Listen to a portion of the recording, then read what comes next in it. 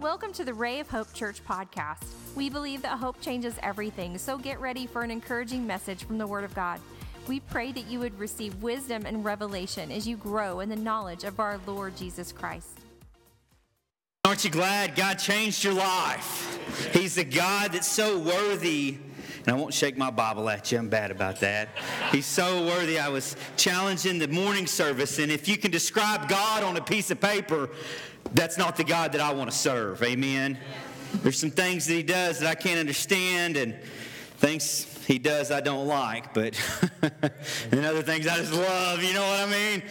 I want you to remain seated for the reading of the Word. We're going to read 10 scriptures today. If you would go ahead and open up your Bibles to Jonah chapter 3, we're going to continue our series, The Runner. I had to calm down over there. I didn't want to get up and be a blubbering fool. But man, when you think about the saving grace of Jesus Christ, man, you think about your shortcomings, and it's good stuff, isn't it? Man. I'm going to collect myself here. It's good. God's good. God's good. I've tried so hard. I don't want to be a blubbering fool. So we're talking about Runner, and we're talking about Jonah. And let's begin with chapter 3 before we go too far. Then we're going to get into some truths here. But let's start with chapter 3. And I've read it like 50 times, so hopefully we won't stumble too much. If not, just read your Bible to yourself and you won't stumble. Amen. Then the word of the Lord came to Jonah the second time, saying, "Arise, go to Nineveh, the great city, and call out against the message that I will tell you." So Jonah arose and went to Nineveh according to the word of the Lord. Now Nineveh was an exceedingly great city, 3 days' journey in breadth. Jonah began to go into the city, going a day's journey. He called out, "Yet 40 days, and Nineveh shall be overthrown." And the people of Nineveh believed God. They called for a fast, put on sackcloth, from the greatest of them to the least of them. Then the word reached the king of Nineveh. He arose to his throne, removed his robe, covered himself with sackcloth and ashes. And he issued a proclamation published throughout Nineveh. By the decree of the king and his nobles, let neither man nor beast, herd nor flock taste anything. Let them not feed or drink water. But let man and beast be covered in sackcloth. And let them call out mightily to God. Let everyone turn from his evil way and from the violence that is in his hands. Who knows, God may turn and relent and turn from his fierce anger so that we may not perish. When God saw what they did, when God saw what they did, when God saw what they did, when God saw what they did, when God saw what they did, when God saw what they did, we came up to the altar. Now we turn around and we change. We're different. What were we searching for? We were different when God saw what they did, how they turned from their evil way. God relented of disaster. Praise Jesus. How many of us have been saved by disaster? Amen? Saved from disaster, not by, excuse me. That he said that he would do to them, and he did not do it.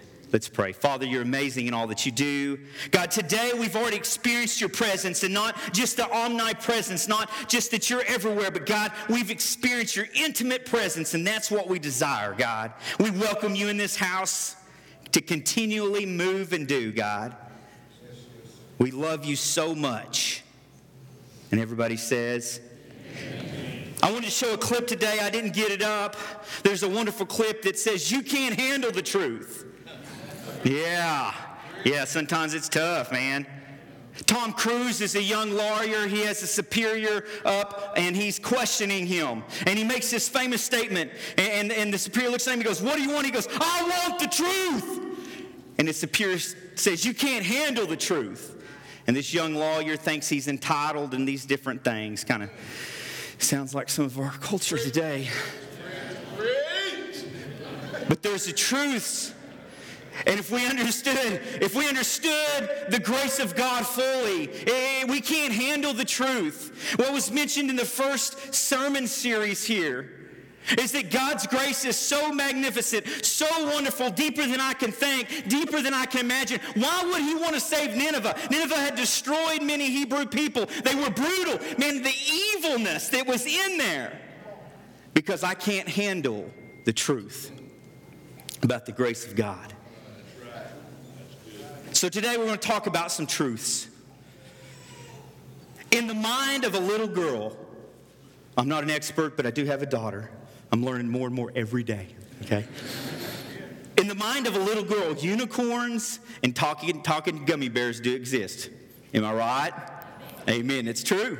They do exist. Another thing that I've learned, another truth, behind every Benjamin, there's a Benoni. Now, Benjamin was the son of Rachel. Rachel died giving birth to him. His father was Jacob.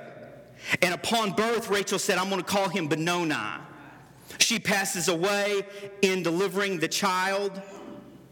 And Jacob comes along and says, no, you will not be called Benoni, which means out of my suffering. Instead, you will be called Jacob, which means strength of my right hand. And I know that behind every Benjamin, there's a Benoni. We've all heard it, boy, don't you talk to your mama that way. And now that I'm older, I understand that a little bit. Because, see, there were some times that mom was sick. Yet I came home and the dishes were done, the clothes were folded, the house was put together. There were some times when she had a splitting headache, yet she still took me to practice. Boy, don't you talk to your father that way. Because I'm now old enough to understand there was times that we go to work, maybe putting up with a little bit of flack or something like that, because we got to put food on the table, shoes on the kids' feet to do the activities that mom and daddy are running them to. See, behind the strong man or the strong woman, we see there was a Benoni. Behind that Benjamin that sat next to you, there was some suffering. Go ahead and put your arm around your wife or your husband there and say, I got you, baby. I got you. I got you. We got to have each other's back. Deacons and elders and pastors, I can't say anything I want to them.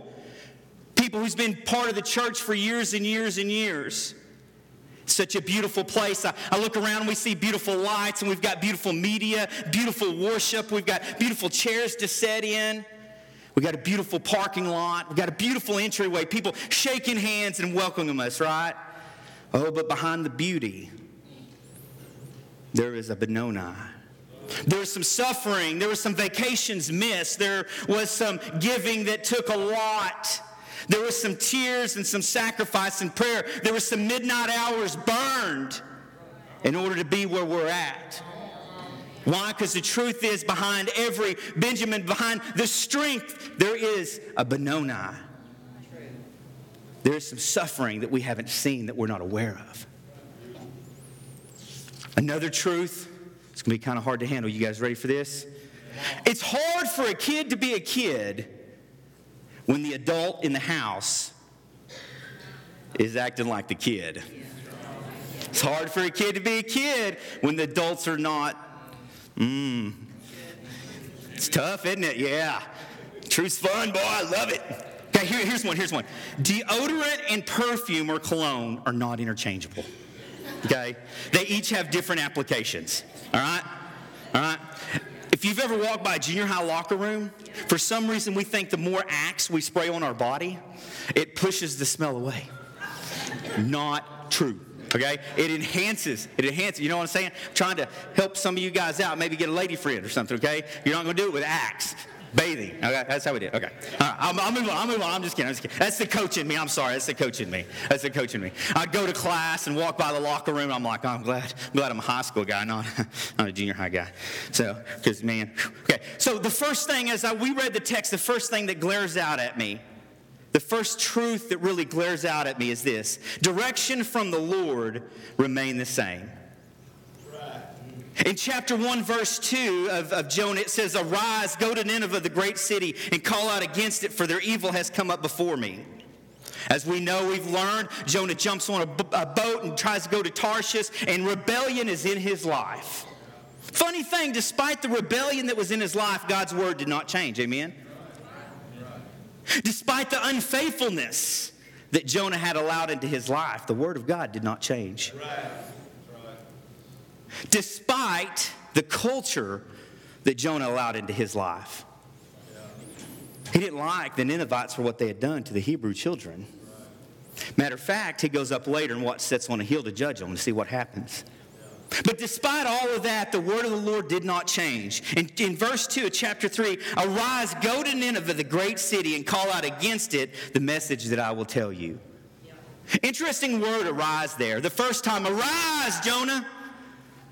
Get up, wipe the sleep boogers out of your eyes, comb your hair, brush your teeth. I got a word from the Lord. I think early in the days of the church when people would prepare themselves and they felt like dressing, I think we go too hard on that. Because, the radicals, right? The radicals get all of the attention, right? You got to have your cufflinks this way, and if your press doesn't go straight down, if it curves, man, I don't know if you're saved, bro. But here, I think there's something to that. I'm getting myself together. I want to come into the house of the Lord because I believe today He's going to speak to me. Whatever He wants to say, I want to be prepared and ready. Oh, but when we enter in rebellion, arise, Jonah, go to the great city of Nineveh and tell them what I have to tell them. And that time, the second time, it was more like, arise, get the seaweed off your neck. Wash some of that fish feces off of you. Get your clothes in order. It's a little different, right? When we run from the Lord, it's a little different. But despite his shortcomings, the word of the Lord did not change. In our culture today, we want to be careful because the world would instruct us that, man, the Bible's for 2,000 years ago. Nah, it's different culture, different people, different sin. No, it's not different sin, bro. Cheating on your wife 2,000 years ago is cheating on your wife today, okay? You know what I mean? I'll stop there. But you know what I mean? It's still sin. It's still the same thing.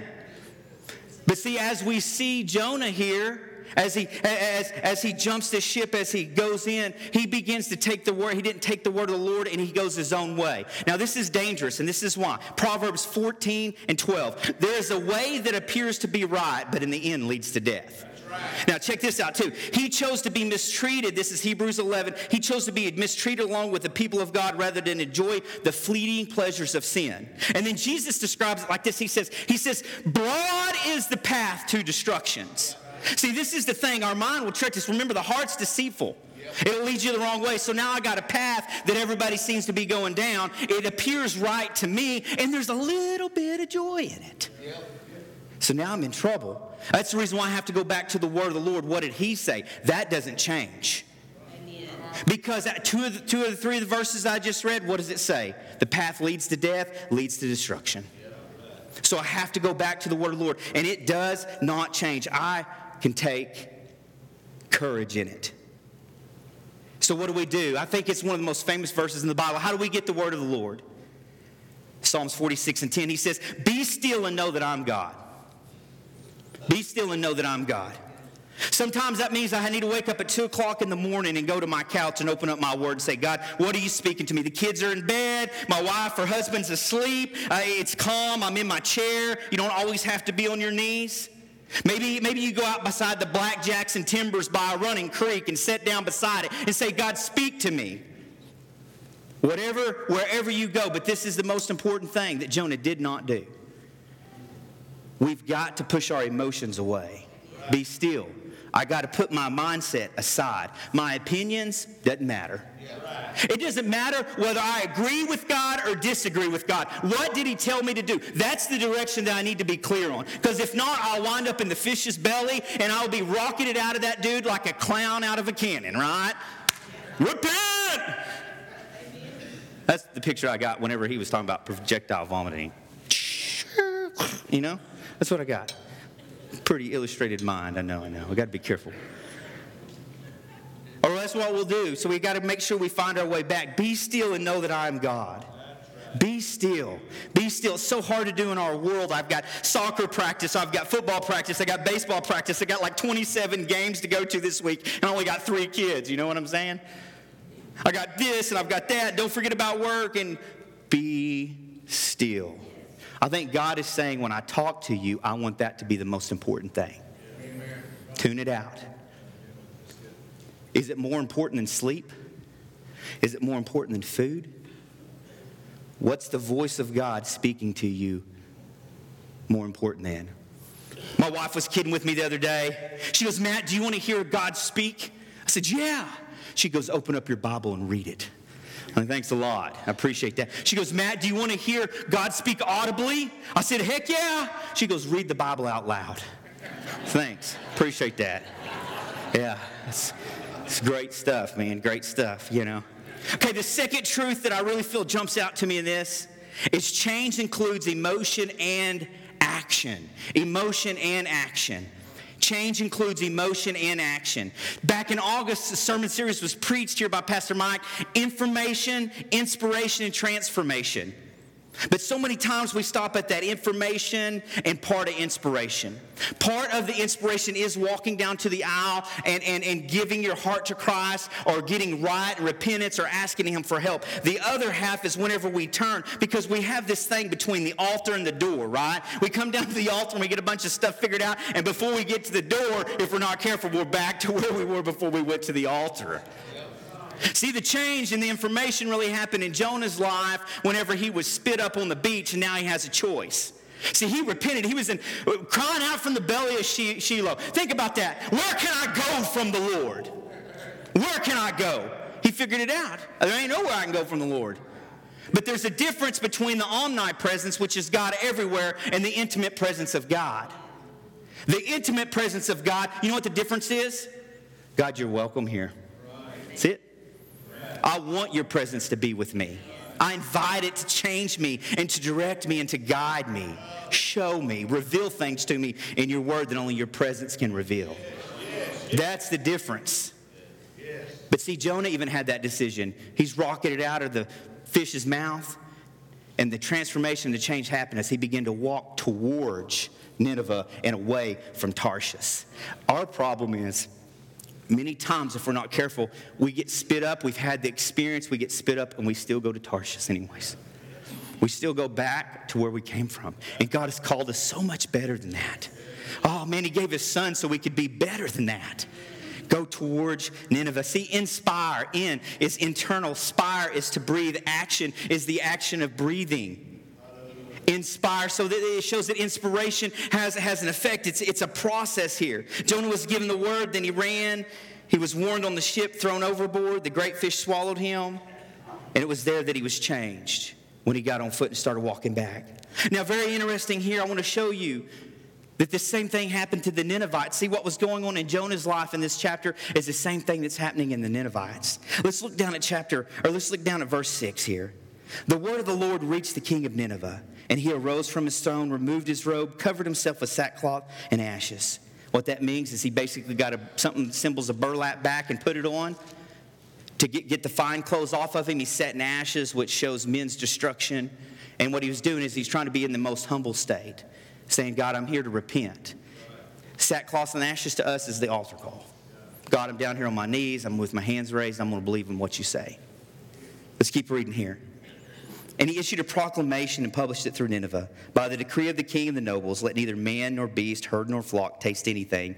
Let them not feed or drink water. But let the man or the beast be covered with sackcloth, and let them call out mightily to God. Let everyone turn from his evil way and from the violence that is in his hands. Who knows, God may turn and relent and turn from his fierce anger so that we may not perish. When God saw what they did, and we know the rest of the story. But it was not till they turned from their evil ways. Now, this is the thing. Whenever we turn from our evil ways, don't just stop doing things. Whenever we come down to the altar, and this is the inspiration, we're coming down, we're inspired to get out and walk, and then we want that transformation in our lives. What we tend to do is we come down here, and God, I've got time management issues, but then we leave the altar and we spend our time the way we did before. God, I have money issues, but then we leave the altar and we spend the money the way we did before. God, I got marriage problems, yet I still talk to my wife the way that I did before the altar call. And now I'm in a place that I'm going back to Tarshish. I'm going back to where I came from. And the thing is this, replace it. Amen. If you come down and you have relationship problems, what do you need to change? And start with the small things. In Ezekiel, it says this, it says, God loves the beginning. See, He loves the beginning of change. But see, that change comes from replacing what we used to do. We don't just stop doing evil or sin, but we replace it with holiness. We replace it with action towards the church. So if you have time management problems of wasting time, take that time up and come up here and volunteer to the church. And listen, God doesn't care if you're mopping floors or whatever. What I'm doing is I'm changing. I'm becoming different. I'm letting that transformation take place in me. The great hymnist, the great writer of Amazing Grace, great ship captain, was part of the slave trade and all that other stuff. He repented. And what did he wind up doing? He wound up mopping floors in a monastery. Why? Because he didn't care. It was about the change. It was about the information and the inspiration and now the transformation. And we got to change. We got to change. God, I don't agree, but I'm going to do it anyways. Think about this. Think about the evil way. They turned from their evil way. They did not merely stop. They kept doing things, just not evil things. This is the great thing. This is just the first step in transformation. It's the good that we're turning to God and not only relying on our CFC. Jonah was trying to rely on his intellect, his emotions, his feelings. And that's what got him in the bind. Because we got to go back and search for the word. So what do? In Matthew 11:28 it says, "Come to me, all you who labor and are heavy laden, I will give you rest." But see, we can't stop there. Many times we want to stop there. God, you're going to give me rest, so I'm going to come to you. I'm going to answer the altar call. I'm going to get down on my knees. I'm going to be in my house. I'm going to go in prayer. But the next verse says this, "Take my yoke upon you and learn from me." And the thing that I learned from this pulpit here is the yoke is not what just connects the two oxen. It was the scarf that was worn around the rabbi's cloak to get everybody to understand that he was a teacher. And what it was saying is when you say take my yoke, it could also be translated take my teaching. Amen. So here's God before him saying, take my teaching upon you and learn from me. Yes. Good. Take my yoke, take my teaching and learn from me. I see that you're labored. I see that you need rest. I see that it's all confusing and doesn't make sense. But the only way to get it to change is if you take my teaching. You got to depart from the world. You got to push all that stuff to the side. Right. That's right. And you got to take my teaching and my yoke upon you. For I'm gentle and lowly in heart. And then that's when that transformation happens because now we have a roadmap. You guys ever made up stuff as you go along? That's pretty tough, man. You ever done that in business or in life sometimes, right? I'm just going to make it up as I go along. Good luck with that. You better get an instruction manual. We have one. It's called the Bible, right? Brief instructions before leaving earth. That's kind of what it stands for. All right. That's not biblical. That's just me. Okay. Listen, in the middle of this, recognizing, okay, attitude, authority, and actions. Okay? Attitude as subpoints to this point. Attitude, authority, and actions. As I was praying about this, I was thinking, God, does my attitude reflect the change that happens, the transformation that I want? The way that I think, instead of thinking that I can't do it, instead of thinking that I'm not worthy, instead of thinking it's impossible, I choose to change my attitude and change my thinking and believe your word. Where you say it is possible, I can do it, I am good enough. And then number 2 is recognize the authority of God. God, it is not by what I think or feel, and I'm not going to do what I think is right. You are the sovereign God. So if you say it, I'm going to do my best to try to make it happen. Yeah. And then my actions. Does my actions follow up with understanding the authority of God? Do they follow up with understanding my attitude? God, I give you my actions. I'm going to talk differently. I'm going to speak differently. I want to do differently. My actions, attitude, and authority. God, I recognize your authority. Number 3, the third truth that glares at me is this. God desires all people to follow him. Now, we know this. We know this. God desires all people to follow him. But this is the word. This is what I want to tell you. God will send you a Jonah in your situation. In Matthew 5:41, it says, when your brother asks you to go 1 mile, go with him yet another. This is the thing. God will not go against his principles. If he's instructed us to go 1 mile with a brother, guess what he's going to do with us? He's going to go the extra mile. So if we're crying out for salvation in people's lives, for salvations in families, guess what he's going to do? He's going to go the extra mile. And this is the thing. He's got better resources than we got. Whenever we pray, it's not so much praying, God, save these people, because we know that God wants to save people. But let's get on our knees and start asking God, send obstacles in the way of things that would lure them away from you. As you send a Jonah to them, as you send a situation to them, that way they can get close to you. Anything that would get in between them that's from the evil one, because we don't want hell to expand, we want heaven to expand. So in that process, God, as we pray, it's not just God, save them. We know God wants to save them. His desire is that all men would come unto him. So whenever we pray, be specific, God, any obstacles that's in their way that would keep them, because this is the thing, until Nineveh repented, God couldn't do anything. God's against wickedness. And he said, in 40 days, if you don't repent, I'm going to destroy your city. And he would have held to his word. Did it Sodom and Gomorrah? Did it in the flood. But yet it was the repentance that caused God to be able to move to the point where he relented from what he was going to do. So as we pray for these people, we all have family and friends and extended loved ones that we have that we know need Jesus. And as we pray, God, we pray against these evil forces that would keep them from the encounters that you have designed for them. We keep them from the nonsense that keeps them out of church sometimes. We pray against that, and we come up against that.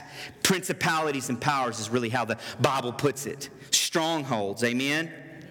God cares so much about the people. Think about this, how much he cared about Nineveh. Jonah rebelled, still went back to Jonah. Jonah goes into the city that has destroyed Hebrews, that was wicked. Matter of fact, it was so wicked it came up before the Lord. And if you look back in the Bible, the wickedness of man at the flood and of Sodom, it was horrible whenever the wickedness came up before God. So here he is with Jonah, and he still sends them after the city. Why? Because it goes back to that grace and mercy and love that we can't understand. See, God has this thing. I believe he has a soft spot for repentance. When we repent and we get our act together, whenever we see people repent, God can move and change. Think about this. In the same way I tell you, there is joy in the presence of angels of God over one sinner who repents. Now listen, I like having a nice car and a nice house. Don't get me wrong on any of this stuff, okay? I believe that God wants us to walk in blessing. But last time I checked, the scripture does not say that heaven celebrates because I get a bigger house. Last time I checked, scripture does not say that God celebrates because his saints are comfortable. Last time I checked, he does not celebrate because we get more money. But what does cause joy to come to heaven is when a sinner repents. And whenever we pray them into the kingdom, or God uses us as a Jonah, it's so much bigger than we can imagine, because now we're part of the joy in heaven. Oh my goodness. Whenever we get up there, we get to see angels rejoicing. Why? Because people through our lives got saved. So instead of grieving God's heart with the same old sin, every time I move past that and move into praying for sinners to repent and praying for the backslidden to come back to Jesus, and whenever I do, I get to be a part of the joy instead of part of the grief. That is awesome. And the one thing I know, that as you pray and as we pray more and more for people to come in, it makes you straighten your act up. It really does. Because God will start using you in a bunch of situations. You're like, wow, if I should have read my Bible last night. That'd have been a great scripture. Or a lot of times what will happen is he'll put you in a situation, then you'll go to your devotion, and it's the exact same thing that you just encountered. He'll do it. He'll cause us to grow. God for 100 years used Noah, used the angels in Sodom and Gomorrah, and used Jonah. This is what I want you to know. God's aware of your situation. This is what I want to warn you against, and I'm landing the bird. This is what I want to warn you against. Remember, God does not look at a man as a man looks at a man. This is what I know, and I'm only 36, so some of you guys who are 60 plus, 50 plus, you guys know way more than me. But this is what I do know. Storms change you. Storms that you go through, whether it's perfection, correction, or protection, it changes who we are.